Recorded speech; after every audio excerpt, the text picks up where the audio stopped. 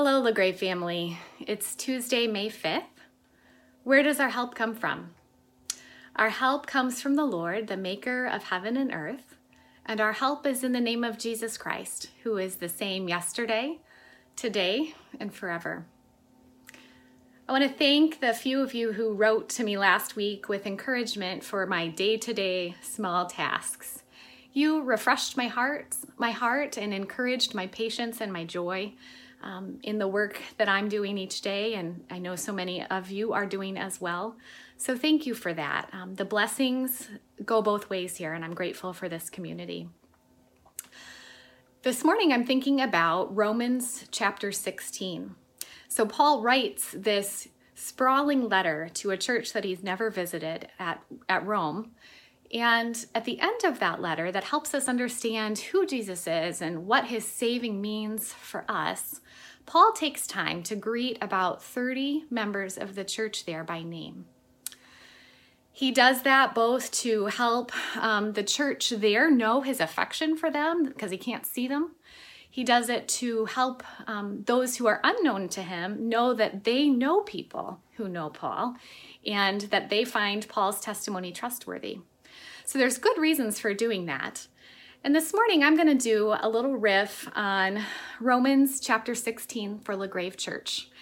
One of the dangers in doing that is that I know I can't name everybody. We'd be here all day together, but I hope that in this you will hear the affection that your pastors have for you at home, that we miss you, that you're never far from our minds or hearts. So, greetings to the 11 o'clock balcony people who wave and smile at my family and me when we typically walk in at 11:01 right after Larry has chimed the hour. Hello to the 8:40 people who arrive at 8:10 ready for worship, who don't want to miss a thing. Hello to those of you who are live stream community members. You've been at this longer than the rest of us.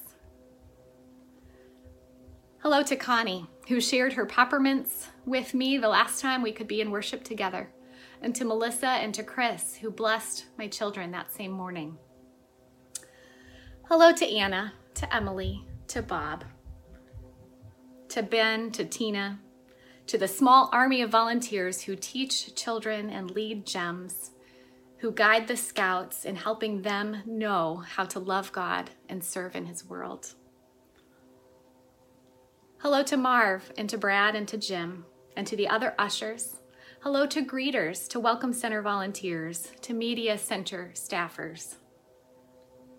Hello to Mary Lou and to Jim and to Gord and to Ruth, who help us receive God's grace made edible when we have communion together.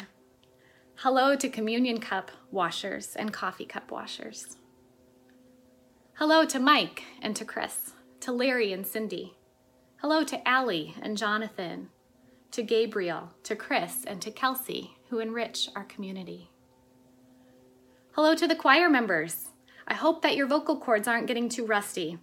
Hello to those of you whose choral work has turned into worship leadership in a soloist fashion. Hello to Jan and to Heather, to elders and to deacons who reach out to districts and who consider what our community needs with wisdom and with grace. Hello to committee chairs and to Bible study leaders navigating the challenges of Zoom and carrying on the work of LaGrave Church. Hello to pastoral care partners and prayer supporters whose quiet work is powerful. Hello to the generous givers who have asked what our church and community need, and then who have stepped up as the answer to their own prayers. Hello to the children. Hello to Hannah and Graham and Penny. Hello to Gavin and Finn and Wells. Hello to Nathan and Marilisa, to Mia and to Elsie. Hello to the graduates thinking about what is next. Hello to Ellie, to Jean, to Jolene, to Scott, for all for whom the physical presence of LaGrave believers is the presence of family. Hello to you who are longing for the sight and the sound and the smell of the LaGrave Sanctuary. I will wave at it the next time I'm there.